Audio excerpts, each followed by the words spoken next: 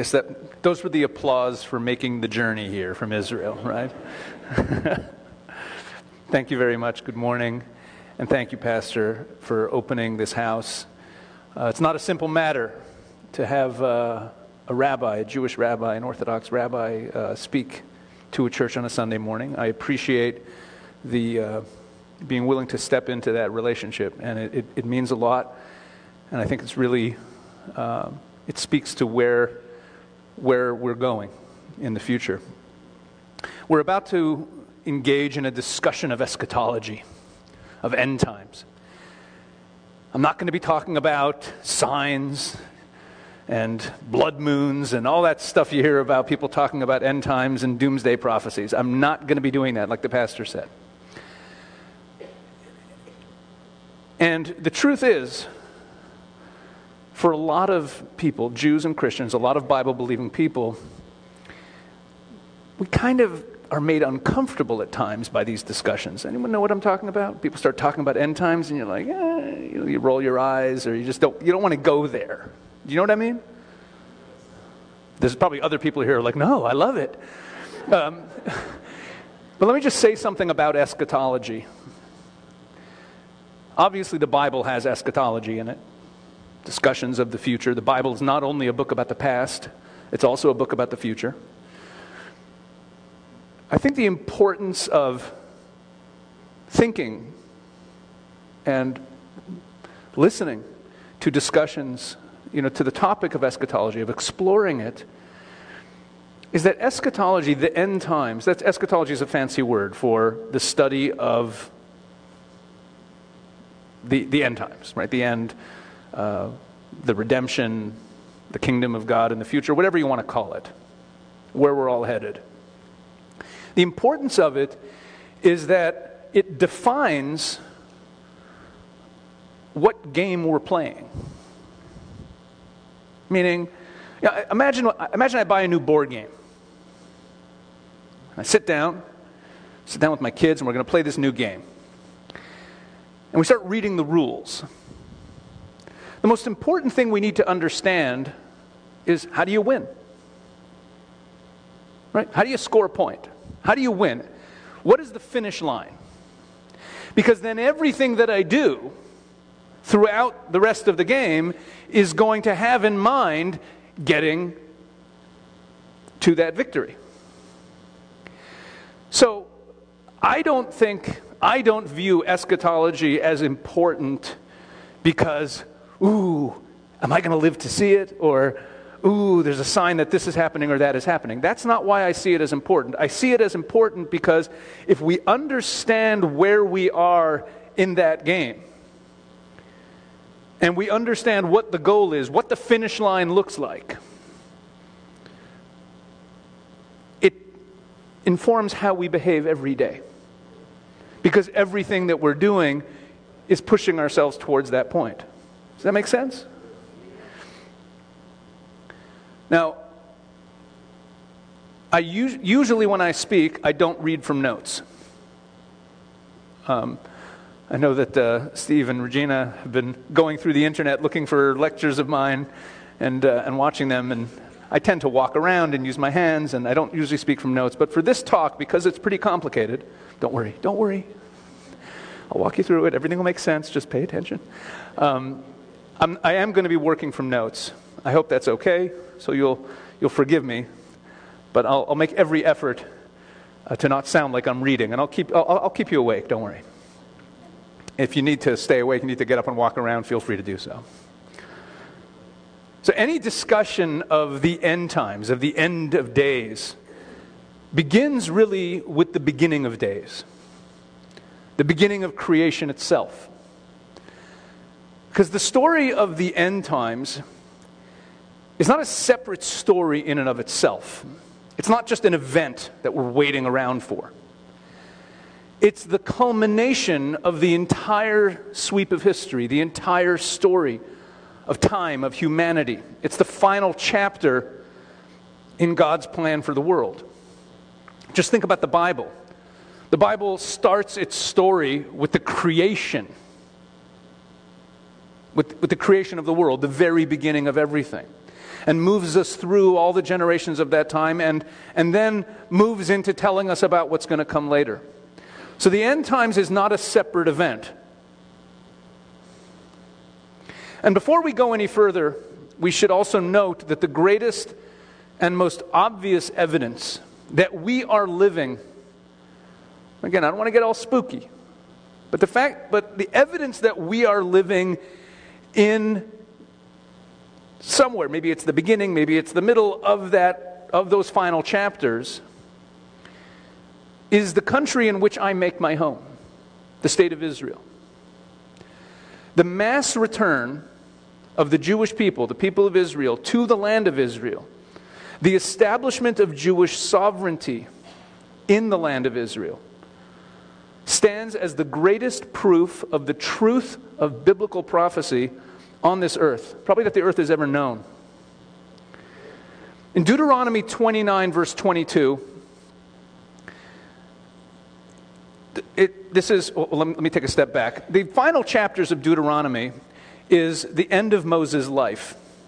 The whole book of Deuteronomy is speeches that Moses gave, a series of speeches that he gave during the last 5 weeks of his life. That's Deuteronomy. At the end of Deuteronomy, chapters 28, 29, 30, those chapters, Moses lays out a vision for the future. Deuteronomy 28, he tells the people of Israel that there will come a time where they will sin, they will turn their backs on God, and as a result, they will suffer horrible sufferings and punishments. Those punishments in Deuteronomy 28 culminate in an exile, being scattered all over the earth. And in Deuteronomy 29, continuing that conversation, speaking about people who come to the land and see it desolate, Moses describes the last generation. Now, in Deuteronomy, if you have a Bible in front of you and you look up Deuteronomy 29, verse 22, it will not say the last generation in your English translations, because the English translations do not accurately translate the words of that verse. I think translators of the Bible like to keep their translations sounding kind of like normal. So they don't want to say the last generation. And by the way, the Hebrew word for generation, dor, really means era. So it doesn't mean like our narrow definition of generation, like parent to child or 20 years. And it refers to the last generation. The Hebrew is hador ha'acharon. I don't know how many people here know Hebrew, but you'll have to trust me. The word acharon has no other meaning. It means last. Talks about it going on. The exile is going to go on for a long time. I don't know how long the last generation is, how far in the future that is, but we're talking about an exile that would go on for a very long time. And then in Deuteronomy chapter 30, Moses describes the return. Could we have the first slide, please? He says, "Then the Lord your God will restore your fortunes and have compassion on you, and gather you again from all the nations where he scattered you. Even if you have been banished to the most distant land under the heavens, from there the Lord your God will gather you and bring you back. He will bring you to the land that belonged to your ancestors." You following along with me up here? Okay. So if we're looking for evidence that we are in fact living in the era of the end, we don't need to look any further than the modern state of Israel. You see, I just read you a prophecy from Deuteronomy written over 3,300 years ago. It describes the people of Israel who Moses, earlier in the book of Deuteronomy, back in chapter 7, he told the people of Israel that the people of Israel will be the smallest nation on earth. Now, most people don't know how many Jews there are because we make a lot of noise. So people think there's more of us than there actually are. The Jewish people today constitute less than half of 1% of the earth's population. Let that sink in for a moment. Less than half of 1%. which means if you do anything with statistics, it means we don't exist. We don't make it into the pie chart. So Moses tells them, you're going to be a tiny little people, and then he tells us that we're going to be scattered. We're not going to go into exile altogether to one place where it might be easier to hold on to our identity. No. We're going to be scattered all over the earth, tiny in number, and it's going to go on for a very long time. And then, somehow, we're going to get gathered in, which is unprecedented. That does not happen in history. When Moses said this 3,300 years ago, he was describing something absurd. Many, many nations in the ancient world got sent into exile. It was normal. Empires would come in, they'd conquer a people, they'd chop off the heads of all the fighting men, and then they would send everyone else into exile. And that's why those ancient peoples don't really exist anymore today. They got mixed up. They got mixed together in these empires, and they lost their identities. So when Moses tells the people of Israel, you're going to get scattered into exile for a very long time, but then you're going to all come back. He's describing at the time that he's saying it, if you were there 3,300 years ago listening to him, you'd be like, who's coming back? But we did. So the prophecy that I just read to you in Deuteronomy 30, that after being scattered for many, many generations, we will come back, and not only will we come back, we will regain possession of our land and become more numerous and more prosperous than our ancestors. That is a prophecy that when you read your Bible and you read Deuteronomy 30, it is written in the future tense. And today, today in 2022, every word of that prophecy that I read to you is fact. It's no longer future tense. There are more Jews in the land of Israel today than ever before. We've taken possession of the land. We are the Jewish state. And we are more prosperous in the land than ever before. Israel's a flourishing economy. Just let that sink in. We live in a time where a future tense end times prophecy in the book of Deuteronomy is just a reality. Our great-grandparents and those came before us until 1948, until very recently, even 1948, we weren't so prosperous yet. Until the last few decades, this prophecy was not yet fulfilled. It's fulfilled now. So again, if you're looking for evidence that we're living in the end of days, we have it. Now, for those of you who visited Israel, could I see a show of hands? Who's visited Israel? Oh, very nice. A bunch of hands went up. I tell you, I go into some churches where it's like one hand goes up. So those of you who haven't, put it on your bucket list. Those of you who have, tell the people who haven't how it changes you, as I hope and I'm confident that it has. So for those of you who have visited Israel, you know exactly what I mean. Seeing the streets of Jerusalem filled with the people of Israel, it causes any Bible-believing person to take a step back and consider the full scope of history and to simply marvel at the miraculous unfolding of God's plan. But of course, it wasn't always this way. I'd like to take you on a journey back to what may be the lowest point in the history of the Jewish people. And we've had a lot of low points.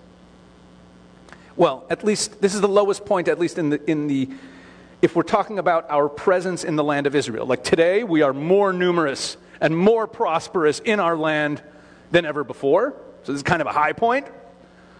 What's the low point in our presence in the land of Israel? So the year I'll take you to is 1267. There was a great rabbi from Spain, Rabbi Moses Nachmanides, which is a fancy Latin way of saying son of Nachman. Rabbi Moses, the son of Nachman, he was the greatest rabbi of his time. He was both the greatest scholar of Jewish law, as well as the greatest mystic rabbi. He was also a medical doctor. He actually had one of the first medical schools in the world in Spain. He was a great man. He was the leader of the Jewish community in Spain in the 13th century. He left Spain in 1267 to travel to the land of Israel to live out his remaining years there. Right? So he bought a ticket on United. Hope that he got a window seat, right? Complained if his meal didn't come. No.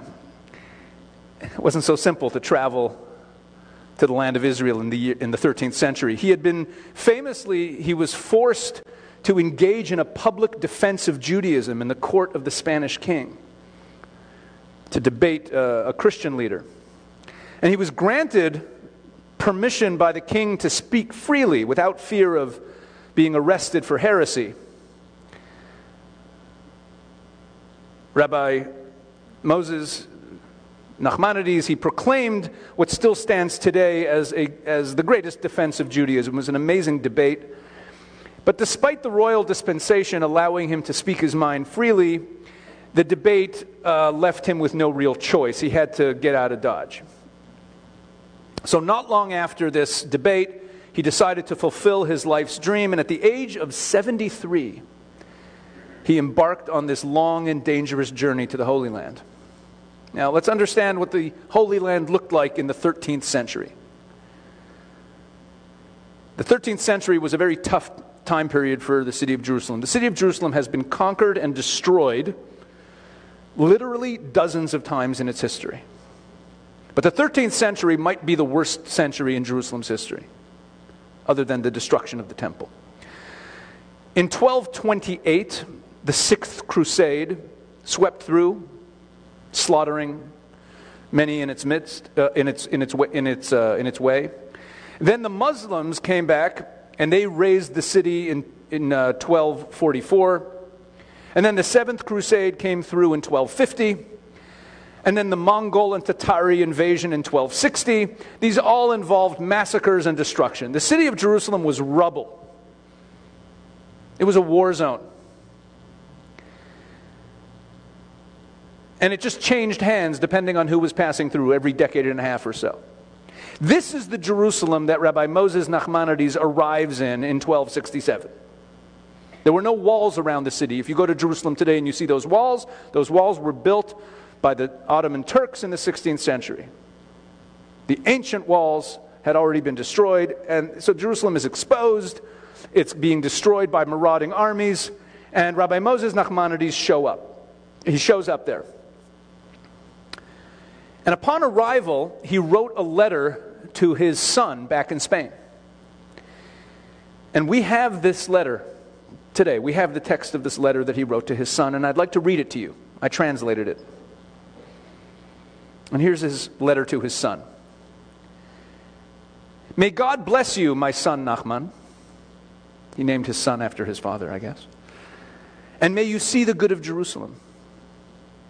May you see children of your children, and may your table be like the table of Abraham, our father. If you've lost concentration, or the person next to you has fallen asleep, this is a good time to kind of pull yourself back in. Don't worry, you didn't miss much. This is really interesting, okay?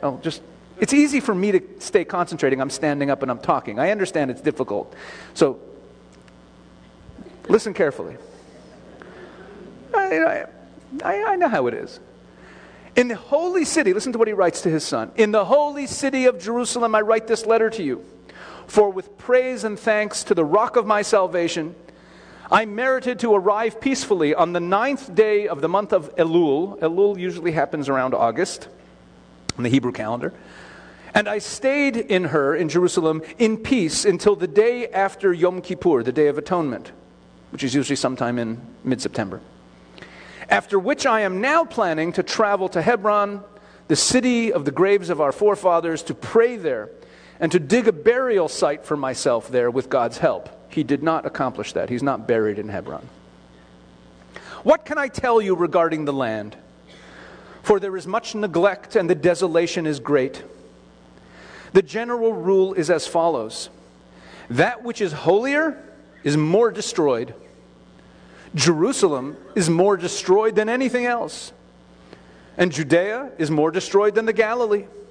Can I have the next slide? See a piece of this letter up on the screen. But Jerusalem, with all of her destruction, is very good. It has approximately 2,000 inhabitants. Around 300 of them are Christians, refugees from the Sultan's sword. Keep going with the slides. Follow me along here. There are no Jews in her, for ever since the Tatars invaded, they fled from there, and others were killed by their sword. except for two brothers, dyers, that's with a Y. They dyed wool.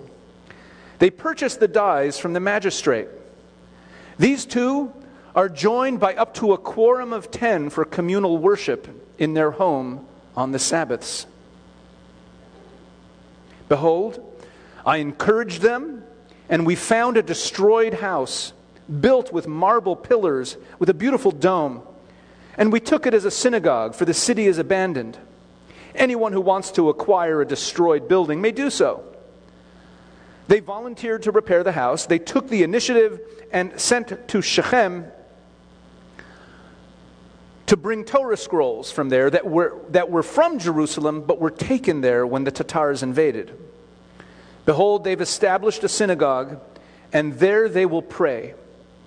For many people come to Jerusalem regularly, men and women from Damascus and Aleppo, and all of the regions of the land, to see the temple site and to cry over it. He who granted me to see Jerusalem in its state of destruction will grant us to see it rebuilt and established when the glorious presence of God returns to it. May you, my son, and your siblings and the entire family, all of you, merit seeing the good of Jerusalem and the comfort of Zion. Your worried and rejoicing father, Moses Nachmanides. And then he has a P.S. Send my greetings to Rabbi Moses, son of Solomon, your mother's brother. His brother-in-law, right? I hereby tell him that I went up to the Mount of Olives, which is opposite the Temple Mount and adjacent to it. Only the valley of Jehoshaphat separates them. And there, opposite the holy temple, I read his verses with much weeping as he prophesied. May he who caused his name to dwell in the holy temple increase and expand your peace with the peace of your entire honored and holy community forever and for eternity. Amen. That's the end of the letter. Amazing. Think about that. There were two Jews in Jerusalem.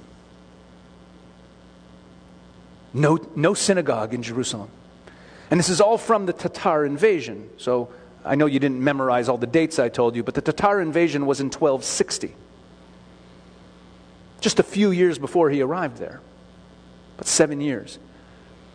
So there's this period of time, for less than a decade, that there's no synagogue, no Torah scroll in Jerusalem. And there's two Jews there.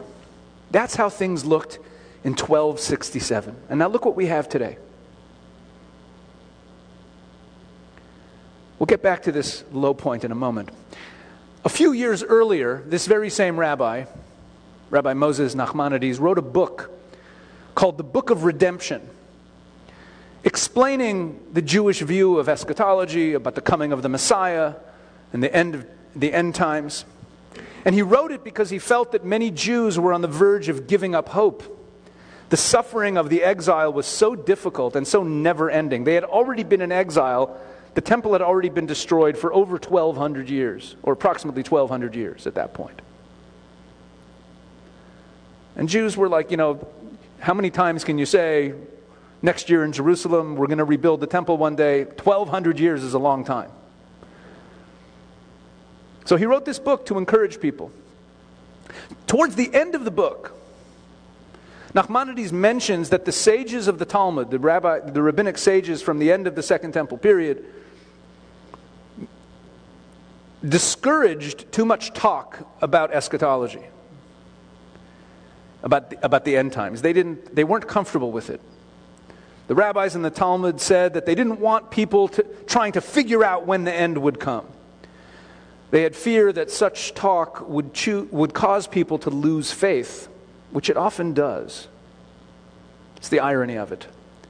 When calculations and predictions are made, and then people build up anticipation, and it doesn't happen at that predicted time, and there are examples of this in the Christian world. People write books and saying, the end is going to come at a certain date, and then the date passes, and people sort of scratch their heads and they move on.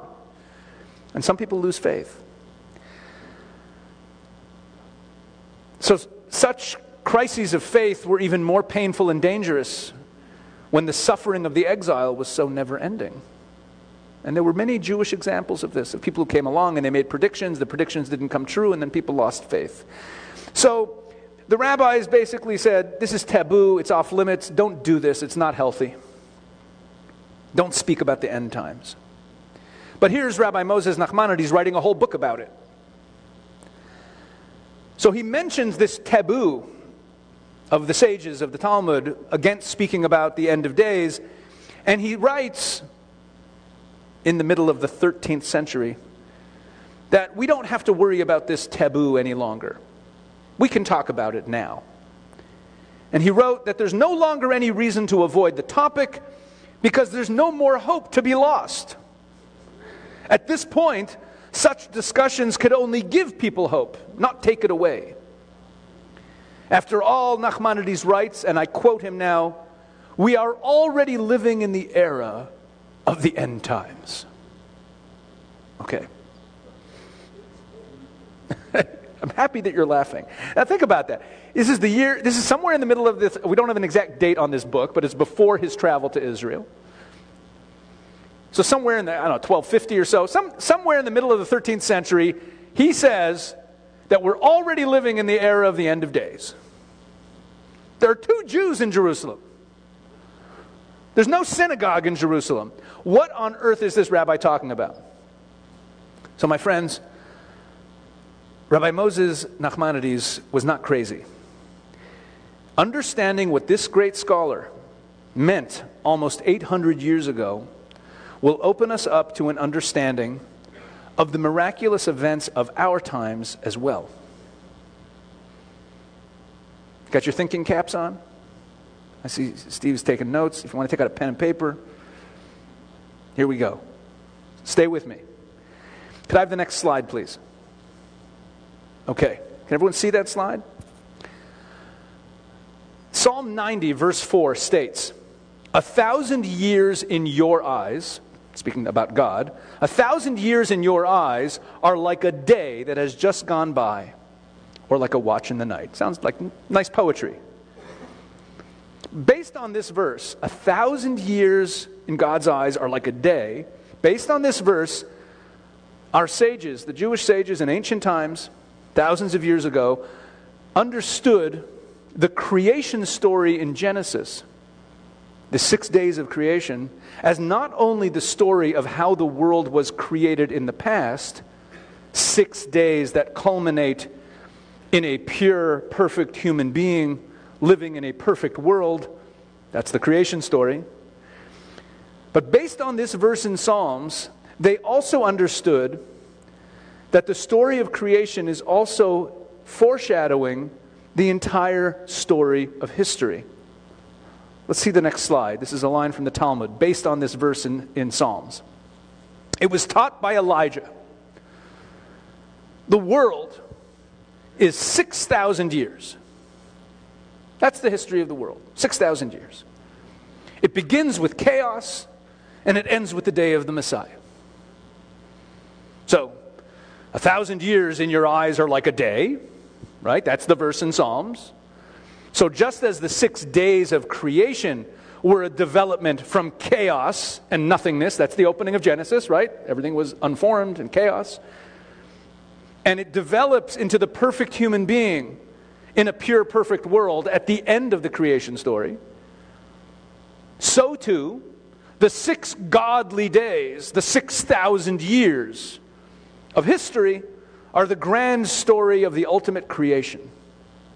The development of this world from ancient pagan chaos to faithful perfection, producing once again a pure world with man in the image of God, leading up to the glorious end. What comes after the 6 days of creation is the 7th day, the Sabbath of history, the Lord's Day. That's the era after the 6,000 years. Got it? And by the way, I'm a rabbi, so I shouldn't be speaking about Christian theology, but now you might understand where the Jewish writers of the Christian Bible and the Jewish, the people who created Christianity, who started Christianity, were Jews, where they knew this teaching. Now you might understand where they get the whole 6,000-year reign from. This is because they're coming from the same schools. You understand this? You okay? You with me? All right. So at the end of the Jewish morning prayer service, we're going to unpack this now. What does this mean? History is 6,000 years. Each 1,000 years is a day for God. So the creation story in the Bible, let's just sum up what we've said so far. The creation story in the Bible is a story of creation. That's true. But it also, God can say multiple things at the same time. And the Bible has all kinds of hints and codes embedded within it that foreshadow other things. There's other messages embedded in the words of the Bible. So the 6 days of creation are also speaking about the entire history of the world. God's 6 days, his 6,000 years, ending with a Sabbath, the kingdom of the Lord. Now, every day of the week, Jews pray 3 times a day. We're very liturgical. We have our set prayers every morning. I said my prayers this morning. At the end of our daily liturgy, each day of the week has a psalm that we recite. That is for that day. So there's a psalm for Sunday, there's a psalm for Monday, etc. These psalms were the psalms that were sung by the Levites in the temple as part of the day's temple service back in temple times. The Levites would sing psalms. And we still have record of which psalms they sung for different days. And festival days have special psalms that are said for them. So each day's psalm is introduced with a line that states what day of the week it is. And the words Sunday, Monday, Tuesday, obviously these are pagan words. You know that, right? They refer to various gods and things. So in the Jewish tradition, in Hebrew, we simply refer to the days in the way as how they're referred to in the creation story. The first day, the second day, the third day, right? That's what we call them. And still today in modern Hebrew, that's the names of the days. But when we introduce those psalms at the end of our prayers, we always mention the Sabbath. Okay, this sounds like a tangent. It's not. Stay with me here. We're going to learn this, and then we're going to go back to our story. So, for example, this morning, the psalm of the day for Sunday is Psalm 24, incidentally. So before I read Psalm 24 this morning, I said, today is the first day of the Sabbath. And this is what the Levites said in the temple, and then I recite the psalm. And then tomorrow I'm going to say, today is the second day of the Sabbath. And this is what the Levites sang in the temple. And then I'll read the psalm of the day for Monday. That's what I'll do tomorrow, etc. So every day of the week, we anticipate the Sabbath. We refer to where we are in anticipation of where we're going, which is the destination of every week is the Sabbath. All days lead to the Sabbath. The Sabbath is not merely a break from work so that we can rest up and continue working next week. The Sabbath is the end point. It's the finish line. Now, Friday, listen carefully. Friday, besides being the 6th day of the Sabbath, also has another name. In Jewish lingo, Friday, in its entirety, and when I say in its entirety, I mean from Thursday night. I should probably explain what I just said. In the Bible, in the creation story, at the end of every day, it says it was evening, it was morning, and then it says the number of the day, right? The idea that a day begins at midnight is human invention. It makes no sense at all. There are 2 transition points in every 24-hour period. I'm stating the obvious. There's sundown and there's sunrise. Those are the 2 transition points. So the only 2 options for when a day begins is either every day begins at sunrise until the next sunrise, which would mean that at 2 a.m. this morning, before sunrise, it was still yesterday, right? Or it begins at sunset and goes to the next sunset. Those are the only two legitimate options in the natural world and how God created things. Midnight is, nothing happens in the natural world at midnight. It was dark 10 minutes ago, it's dark 10 minutes from now. Right?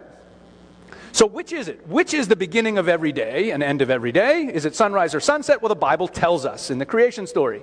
Evening comes before morning, and therefore every day begins at sunset. So tonight at sunset will be the beginning of Monday. Make sense? Everyone with me? Good. So Friday, which begins Thursday night when the sun goes down, besides being called the sixth day of the Sabbath, also has another nickname.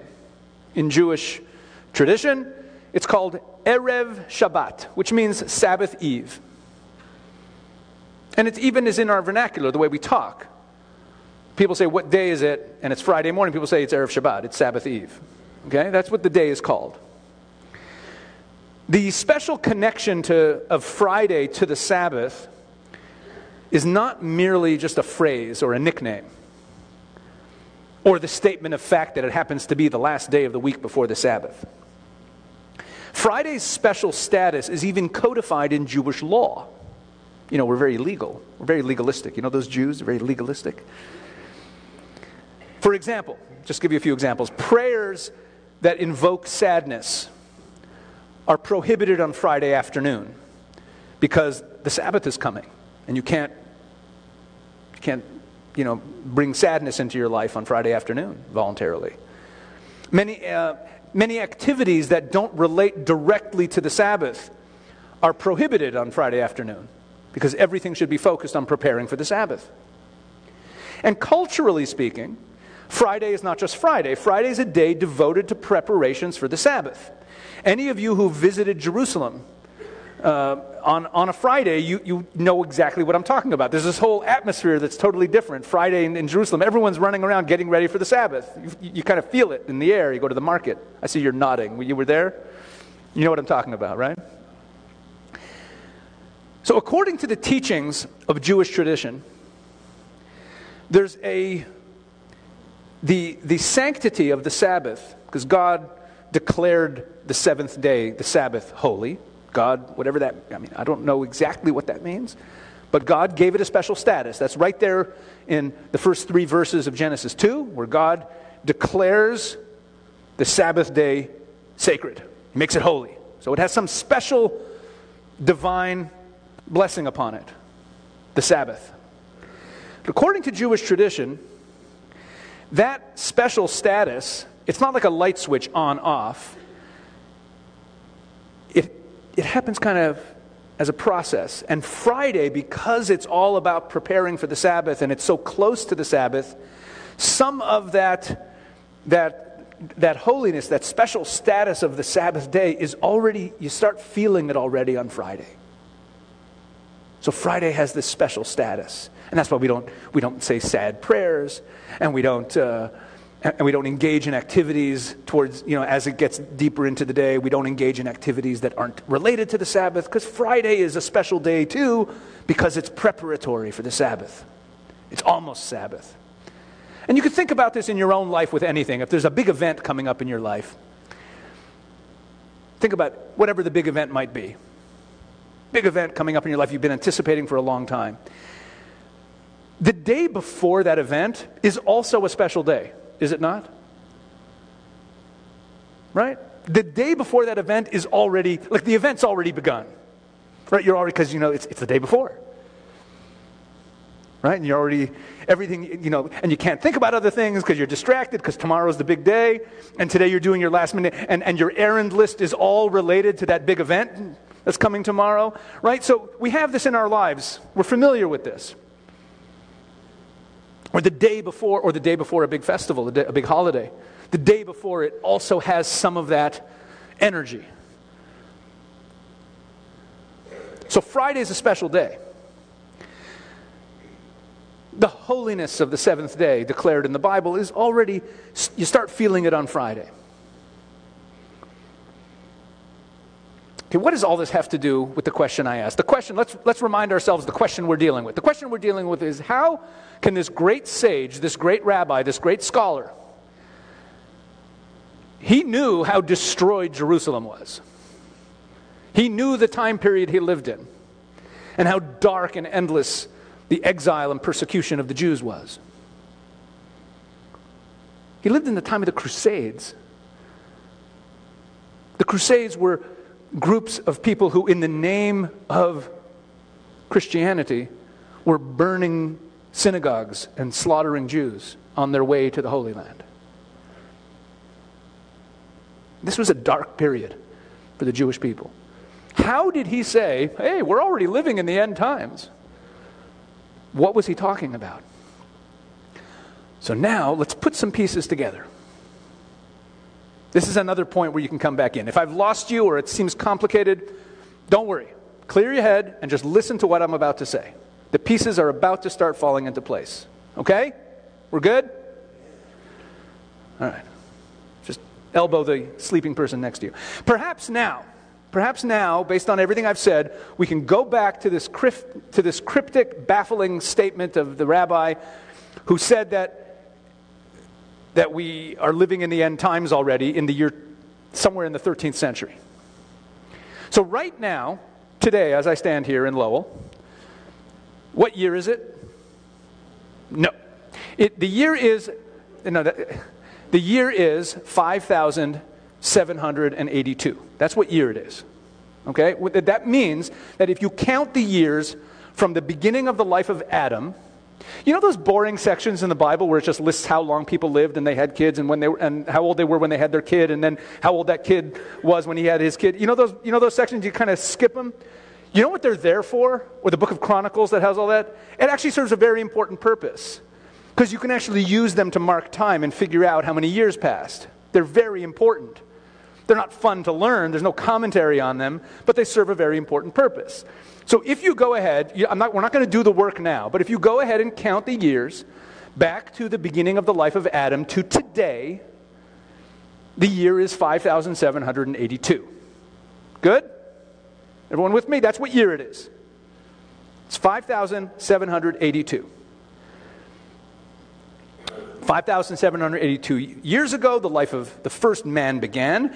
In other words, what does that mean now? Let's think back to the 1,000 years is a day, right? So we are now 782 years into the 6th millennium since creation, since Adam. Got that? Everyone good? 782 years ago, what year was it? Well, 5,000. Okay, smart Alec. On our calendar that we're familiar with, on the Gregorian calendar, what year was it 782 years ago? The year was 1240. Right smack in the middle of the life of Nachmanides, about 27 years before he makes his journey to Jerusalem. He's in his 40s at the time. He's already the leading rabbi of Spain. That's the year 5000. He was very aware of that date. He knew that God's 5th day had just ended, and that the 6th day was just beginning. Everyone think about that for a moment. The 6th day, that's Friday. What did I just say about Friday? It's the preparation for the Sabbath. The holiness of the Sabbath, the excitement of the Sabbath, that big day. You already start feeling it. Now he knew that even if as the sun sets on Thursday, the world is getting darker, Erev Shabbat, the 6th day, the day of preparation for the end, for the great Sabbath of history, had already begun. And perhaps this is what he meant when he confidently asserted that we are already living in the era of the end of days. It's Friday. The 6th day is arriving. Now let's take this a step further. As I mentioned before, it's obvious to anyone who reads Scripture, Deuteronomy, as I quoted, I opened this lecture with Deuteronomy 30, or we could read Zechariah, Zephaniah, Malachi.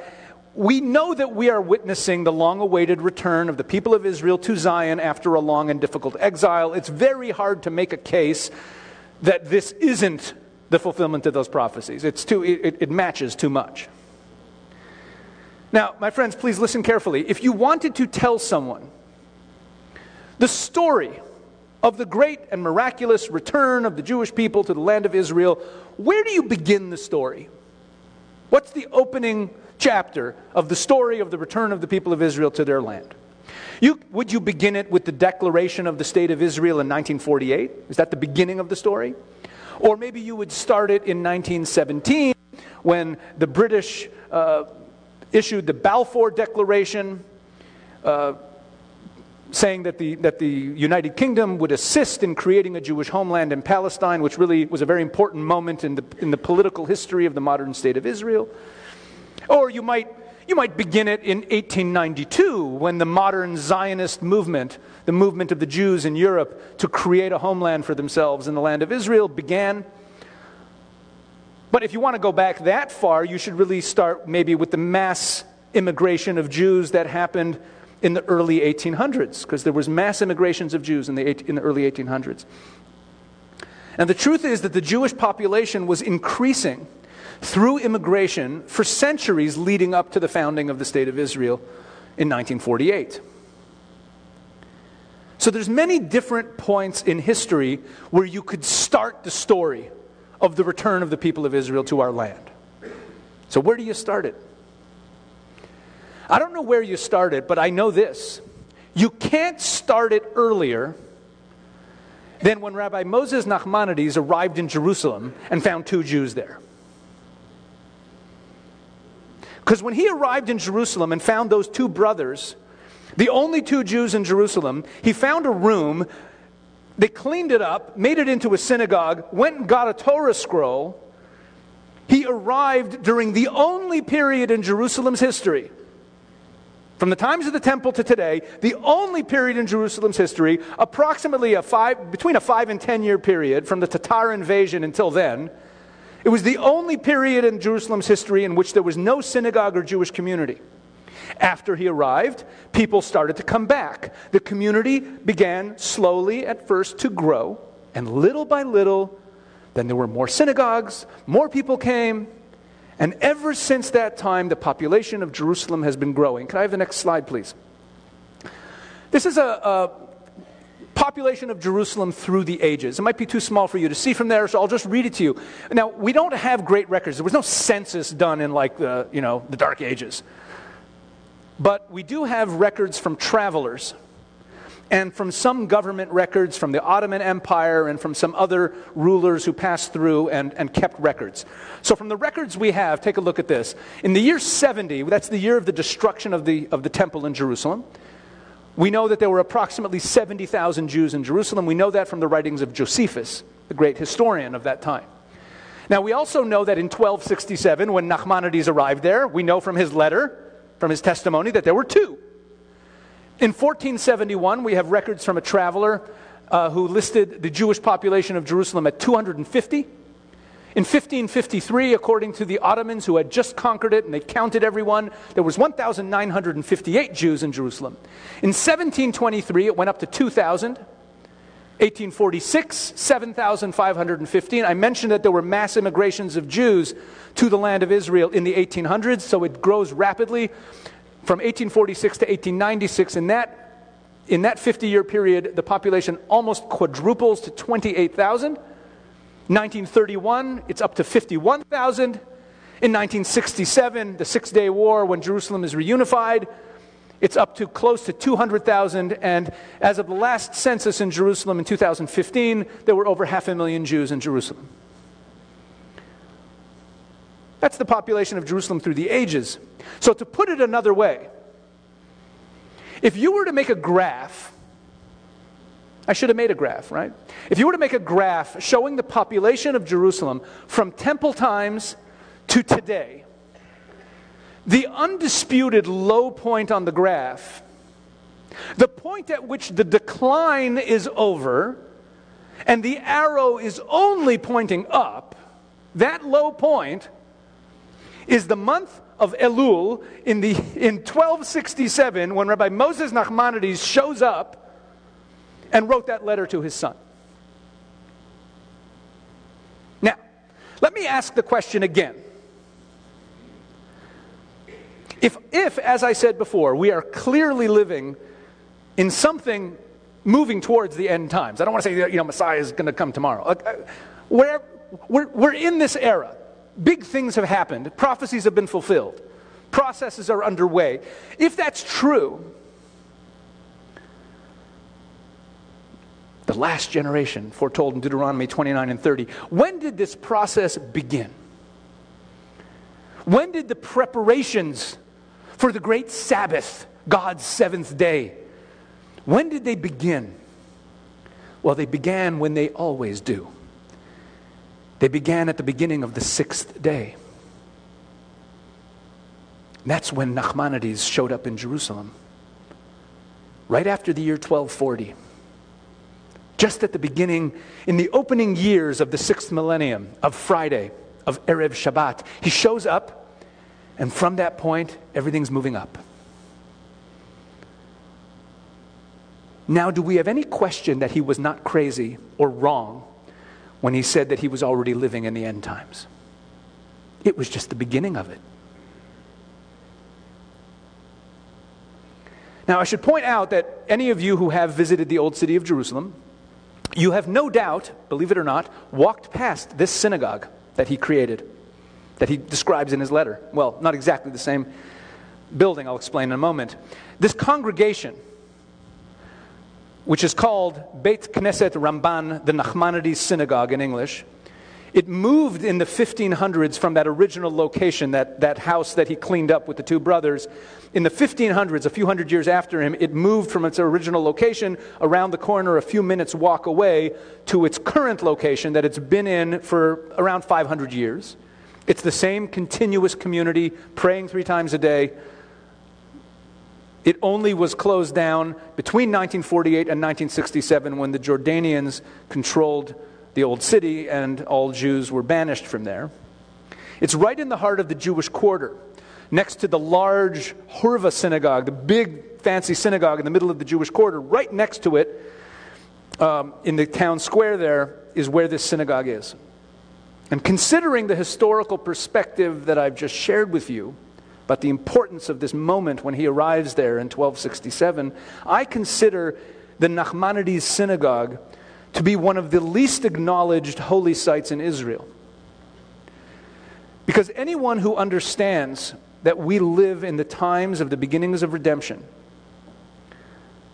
for anyone who understands that, this synagogue is a point of origin. It's the beginning of that process. We're not done. We're going to drill a little deeper now into this 6,000-year thing.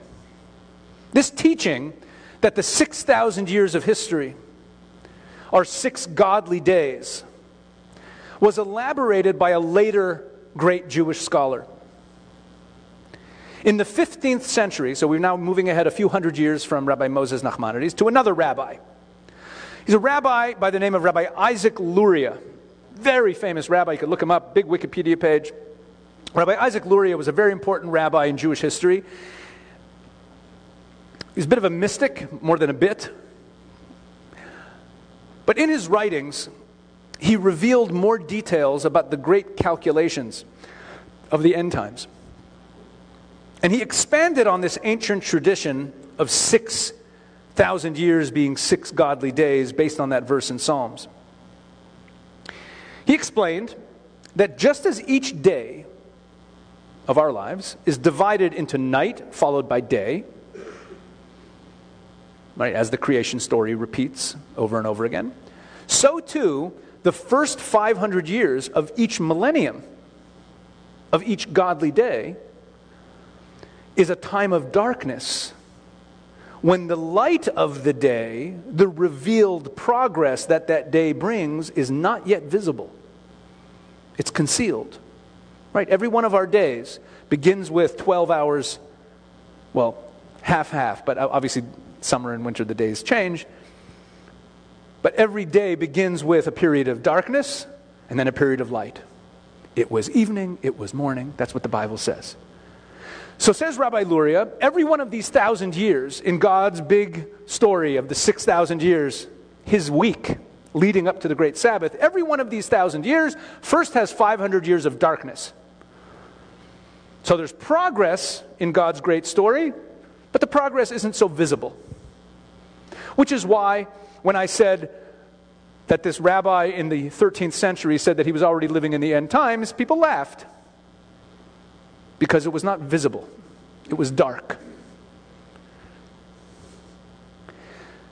So, if 1240 was the year 5000, and therefore that was the beginning of the sixth day, but that's the beginning of the night part of the sixth day, right? We're heading into the night. When is sunrise? 500 years later, 1740. Who said 1740? Right, 1740. Good, you're paying attention. Somebody. Okay, thank you. I'm just kidding. So the year 1740 is sunrise, right? And remember, the rabbi speaking now is Rabbi Isaac Luria. He lives in the 15th century. So 1740 is still a while off when he's speaking. He's in between somewhere. So that's the halfway point of the 6th millennium. So Rabbi Luria explains, he says, it's not just 1,000 years is a day for God, but it's divided into 500 and 500, and therefore, with the sunrise where things start to be revealed is 1740. The year 5500, the halfway point of the sixth day. And that's when the work of the sixth day, the preparation for the Sabbath, must really begin in earnest.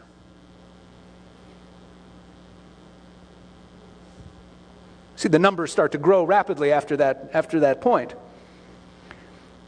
Now, it was awareness of this teaching. The teaching that I've shared with you is not some hidden secret that Rabbi Willeke knows.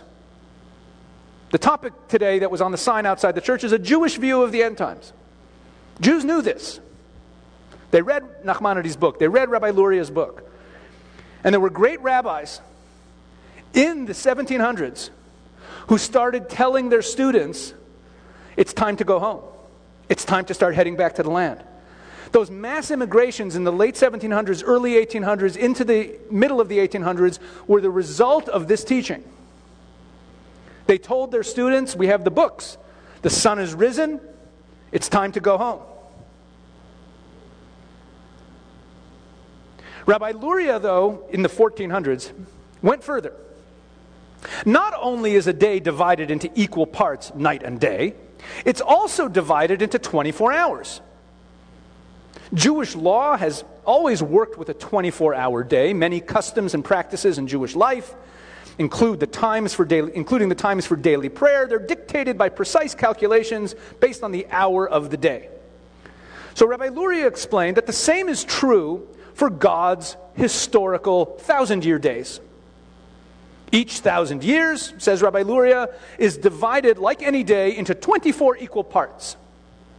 Now, if you divide 1,000 years into 24, it would turn out that each hour of our 1,000-year day would be 41 years and 8 months.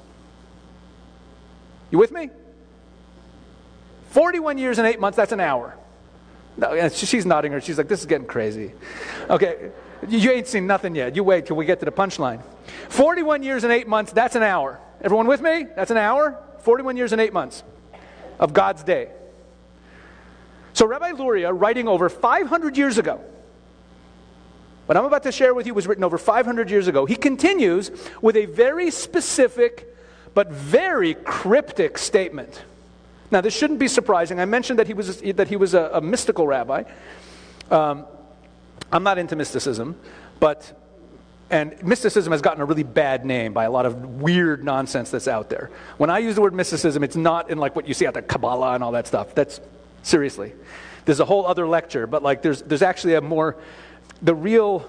don't even like the word mysticism. I don't know what the right word for it is. The right word is really a Hebrew word sod, which means secrets, which is a way of reading the Bible, which is what we're really doing here. When I talk about the 6 days of creation or 6 godly days, it's reading a subtext of the Bible.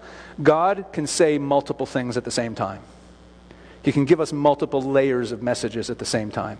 And it's really a way of explaining the Bible. It's not like hocus pocus. So Rabbi Luria, who was really a leader of this hidden way of reading the Bible, let's say, says something very cryptic. a lot of things he says were very cryptic. So here's what's going to happen. I'm going to read you his quote. It will make no sense to you. And then I will share some other information with you. And then we're going to read the same quote again, and it'll make sense to you. Okay? You with me? Here's what we're about to do. So here's what he wrote. Here's the quote from him. It is understood by us regarding Sabbath Eve, which is Friday, right? It is understood by us regarding Friday that from the 5th hour of the day, on the eve of the Holy Sabbath, from the 5th hour of the day on the eve of the Holy Sabbath, the worlds begin to be elevated higher and higher. Holiness will increase. This is the secret of the extra letter He, that's a Hebrew letter. In the scriptural verse, it was evening, it was morning, the 6th day. This refers to the 5th hour. Right? Made no sense to you? Good. If anyone says it made sense to them, you're lying. Before we go any further, allow me to explain. Okay? I'm going to walk you through it. In the creation story, as we know well, each of the 6 days ends with the statement, it was evening, it was morning, and then whatever day, second day, third day. Can I have a slide here, right? Can you put the next slide up? Yeah, there you go. It was evening, so there are a couple examples. It was evening, it was morning, the 5th day. It was evening, it was morning, the 6th day. Right, you see that? That's what you have at the end of each day of creation. But the 6th day, Friday, has a difference that is completely undetectable in any English translation. And it's not because the translators did a sloppy job. It's simply undetectable. And I'll share it with you now.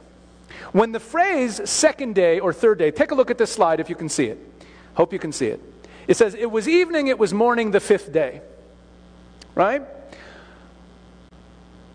What it actually says is, it was evening, it was morning, 5th day. The word the does not appear in any of the days until the 6th day.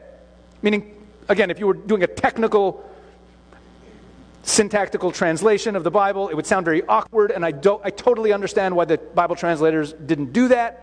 But it literally says, it was evening, it was morning, 2nd day. It was evening, it was morning, 3rd day. It was evening, it was morning, 4th day. It was evening, it was morning, 5th day. It was evening, it was morning, the 6th day. Suddenly the word the appears. Now, the in Hebrew is not a word. It's a prefix.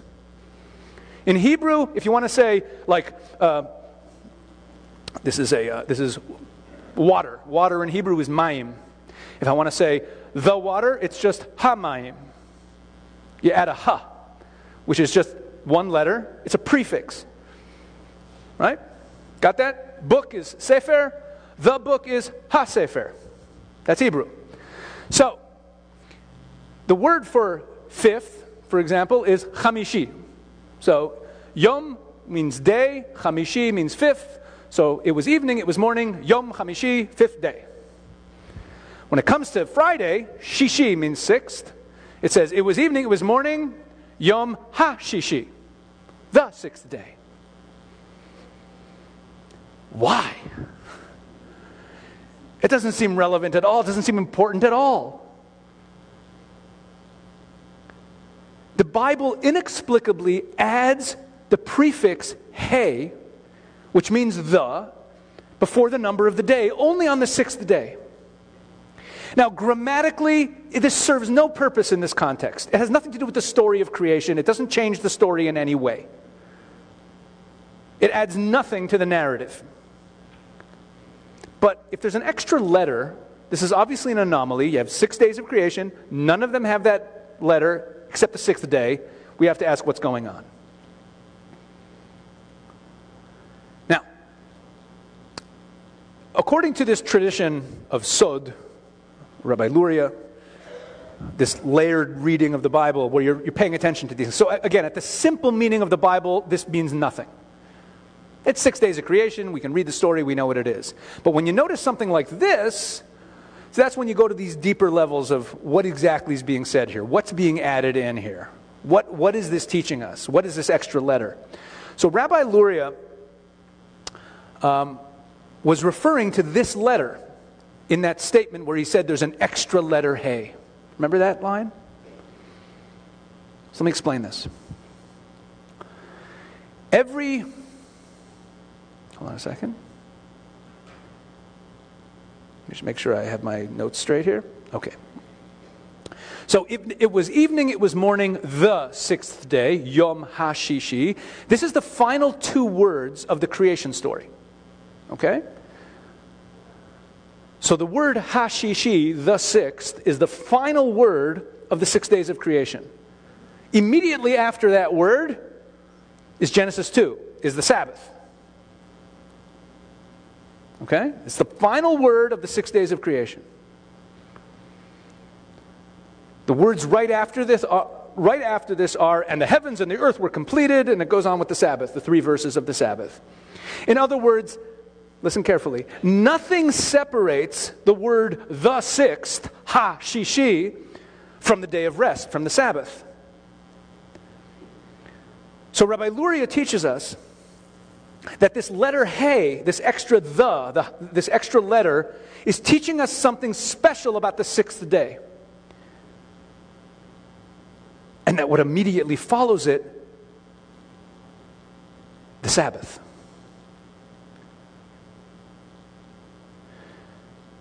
Let me say this again. The letter hey, the sixth day, leads us into the Sabbath. It's the final word. So something about the transition from the 6 days into the Sabbath is being told to us by this extra letter. When does this holiness of the Sabbath day get to really be felt on Friday? So every Hebrew letter, according to this Sod way of reading the Bible, when we're looking for clues to mysteries like this, I'll teach you something interesting about Hebrew. Every Hebrew letter has a numerical value. Okay? Every Hebrew letter is also a number. The numerical value of the letter Hey is 5. It's the 5th letter of the Hebrew alphabet, and it has the numerical value of 5. Everyone with me? Yeah? Okay. Not asleep? Not too hungry? So now let's go back. So we got this all straight. We got this extra letter. It's the final letter of the creation story. It means the sixth. That letter hey is the word the. It's an extra word. It's an extra letter. It doesn't appear in the other ones. And it's the numerical value of 5. I'm now going to reread Rabbi Luria's statement. Okay, you ready for it? Here it comes. I'm just going to read the exact quote again. It is understood by us regarding the Sabbath eve, regarding Friday, that from the 5th hour of the day, on the eve of the Holy Sabbath, the worlds begin to be elevated higher and higher. Holiness will increase in them. This is the secret of the extra letter Hey in the scriptural verse. It was evening, it was morning, the 6th day. This refers to the 5th hour. Does it make more sense now? Good. In other words, at the 5-hour mark of the daytime, because he said on the 5th hour of the day of the Sabbath eve, didn't say the 5th hour of the Sabbath eve, the 5th hour of the day of the Sabbath eve, the 5-hour mark of the day, a fundamental change is going to take place. That's what he's saying. A major step in the transition from the 6 days, the history of the world, from the time of Adam to the end times, God's 6 days, a major transition is going to happen in the 5th hour, at the 5-hour mark of the daytime of the 6th day. So let's do the calculation. What's the 5th hour of the 6th day? Well, I mentioned earlier that if you divide 1,000 years by 24, each hour is 41 years and 8 months. So let's do the math. The first 500 years of the 6th millennium, that's easy. That's the nighttime. And that brings us to the year 1740, the year 5500. So that's sunrise. Now we have to count 5 hours from there. So 41 years and 8 months multiplied by 5. Let's keep it simple. 41 years multiplied by 5 is 205. 41 times 5 is 205. 8 months multiplied by 5 is 40 months. 40 months is 3 years and 4 months. This brings the total to 208 years and 4 months. So now let's add 208 years and 4 months to the year 1740. And we're in the spring of 1948.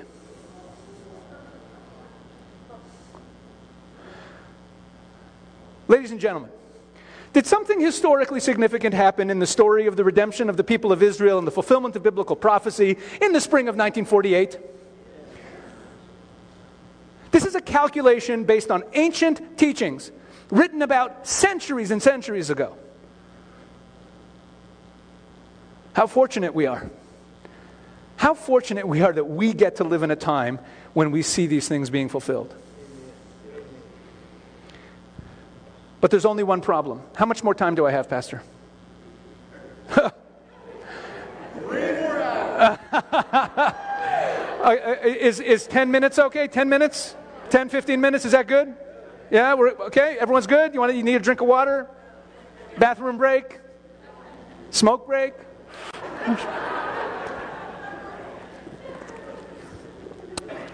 I appreciate the laughter. All right, hopefully everyone's awake. All right? We're not done. There's one big problem, though, with talking about how we're living in the end times and right? We're hurtling towards the big victory, right? But it's a big problem.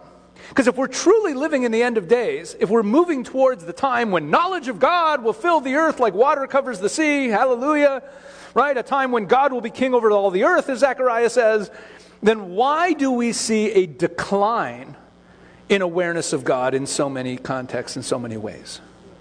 If we're moving toward greater revelation of God in the world, why does the world in so many ways seem to be moving away from Him?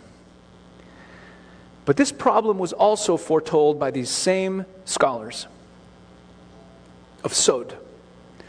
Listen carefully. Could I have the next slide, the verse from Psalm 104?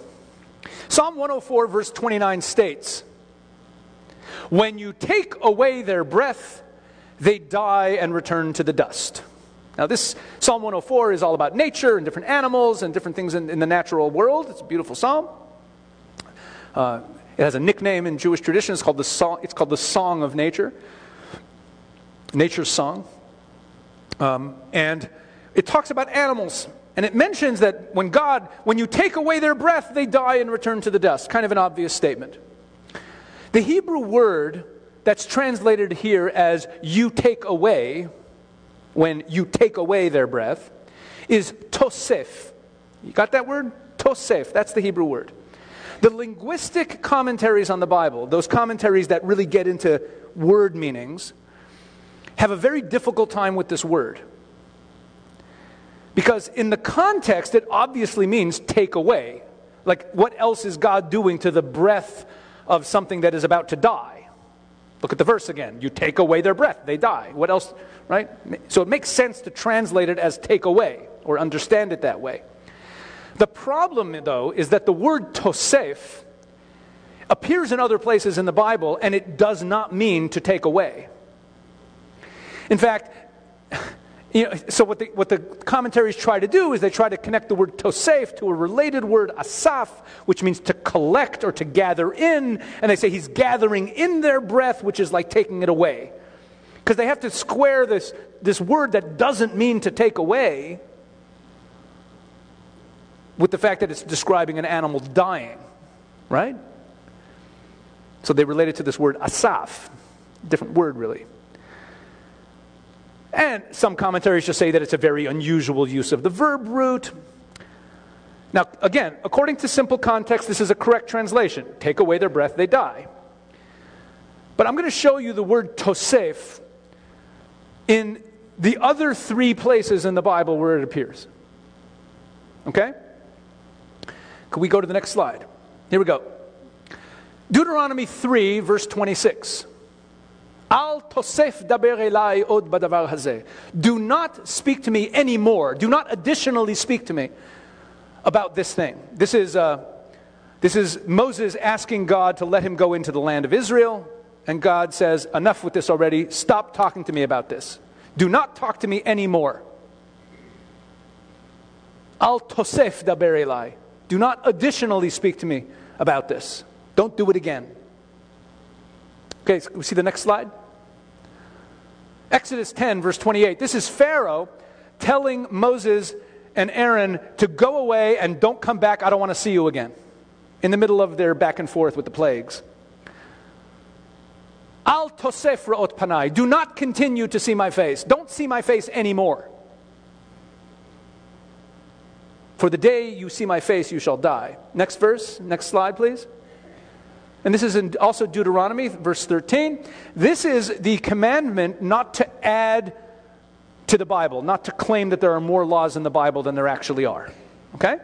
So do not add to it and do not to subtract from it. The word do not add, the word for add is tosef.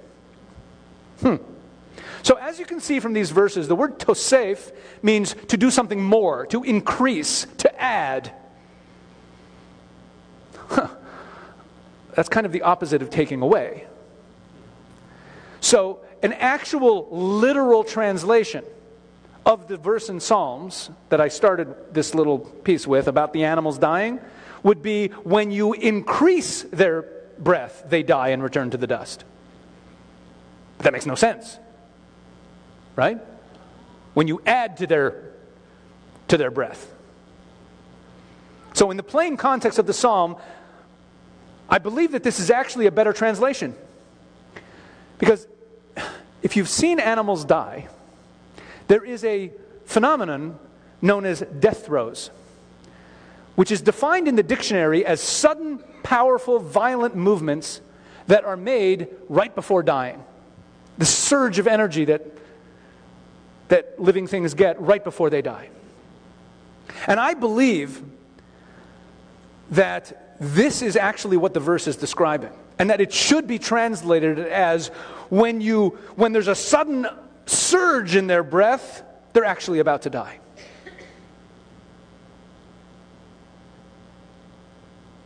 Now, according to this layered way of reading the Bible, what is this verse about? Is it really just about animals dying? What it's really about is the animalistic side of humanity. We have an animal side that we're constantly battling with. And we're being told that when you increase their breath, it actually means that they're about to die. In other words, just before the animalistic side of humanity is about to die, it looks like, briefly, that they're stronger than ever. The animalistic forces will surge with energy right before they are banished from the earth. Don't be fooled. It looks like an increase in strength and power, but it's actually the final stages of a violent death. That's what I believe is happening with evil in the world right now. It is surging. It's surging big time, but it's surging at the same time as all these other prophecies are being fulfilled. What's God up to? I believe, and I hope and pray that it's really a fulfillment of this verse. It's the animal side of humanity having that last surge of energy. So what does this all mean for us? We're almost done, folks, don't worry. What does all this mean for us?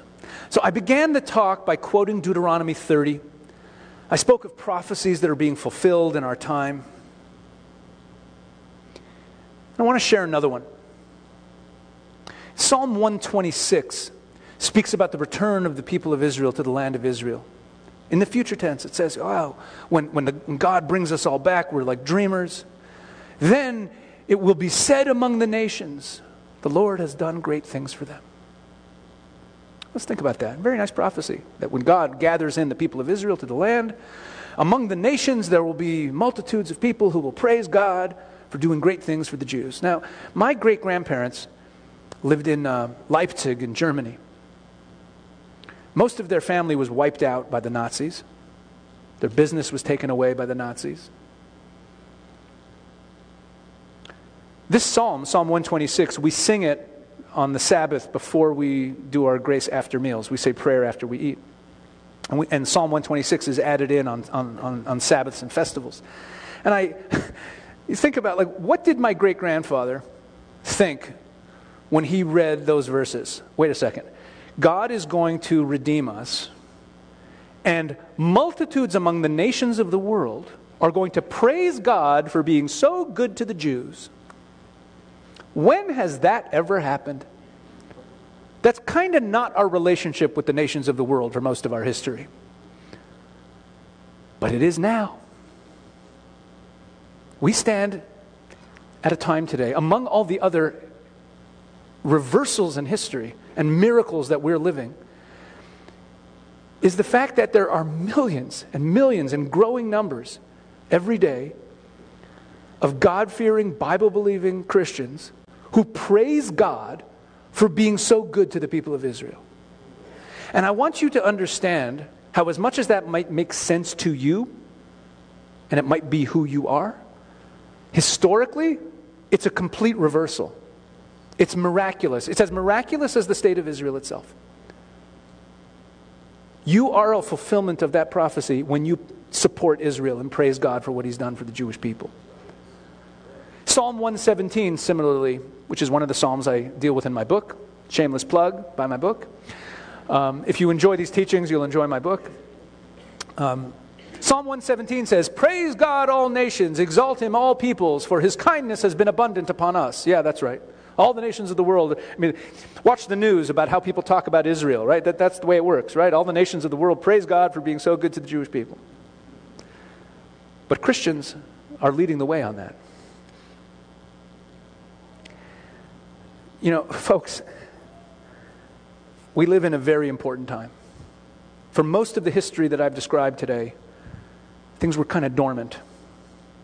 There wasn't a lot of progress on these issues. But the last 200 years, especially the last 100 years, and especially the last couple decades, have seen rapid progress in these things. You know, when God led the people of Israel, when Moses led the people of Israel out of the land of Egypt, and they were crossing the Red Sea, just picture it.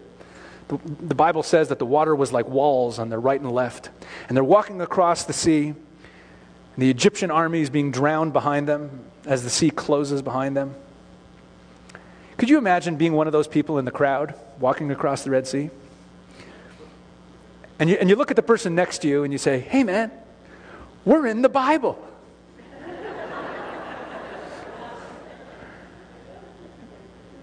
You see, people don't appreciate when they're in the Bible.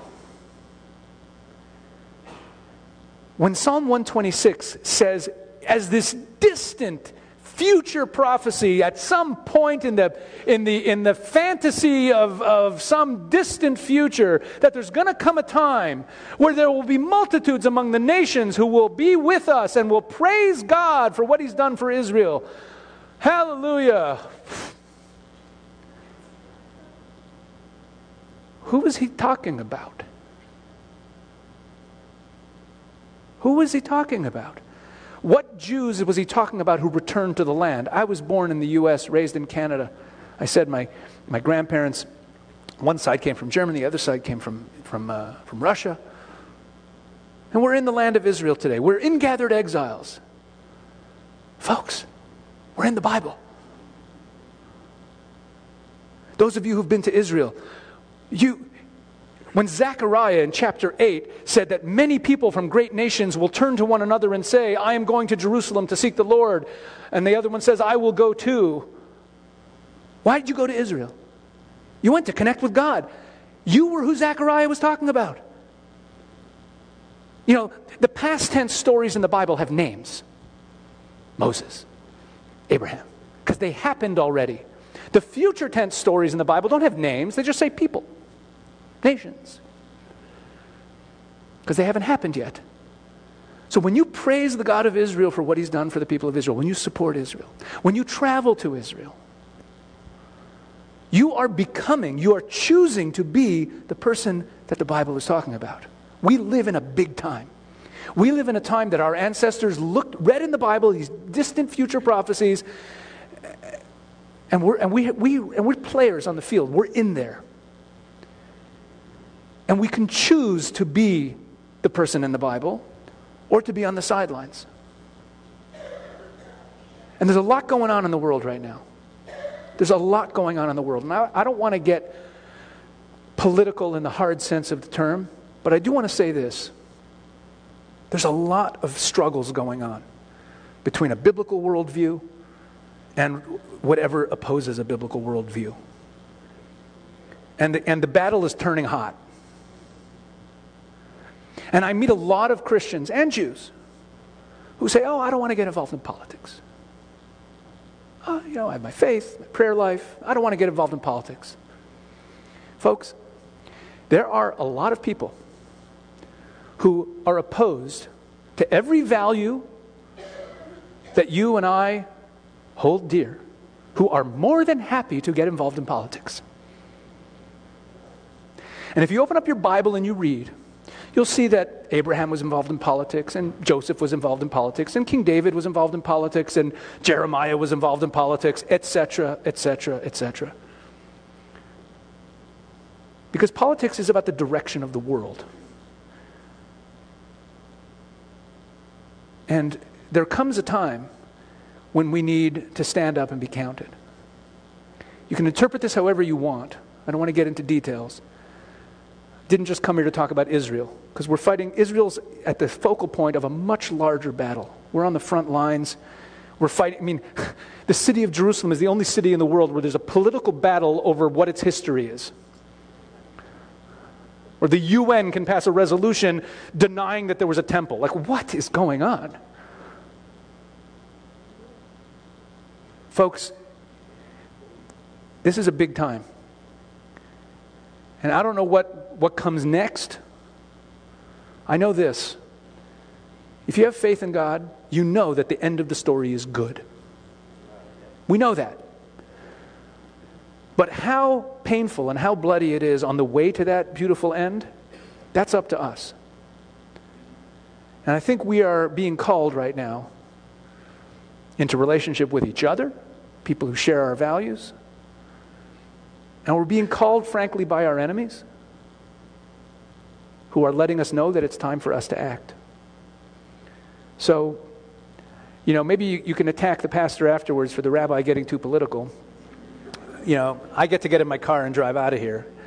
But my message is to embrace the fact that we're living in a very special time. And we're living in biblical times. Again, the Bible isn't just about the past. I open up my Bible, I see a lot of stuff about the future too. Biblical times doesn't mean archaeology. We are living in a biblical time. And it is our choice whether or not we want to be on the sidelines or we want to be the people the Bible was talking about.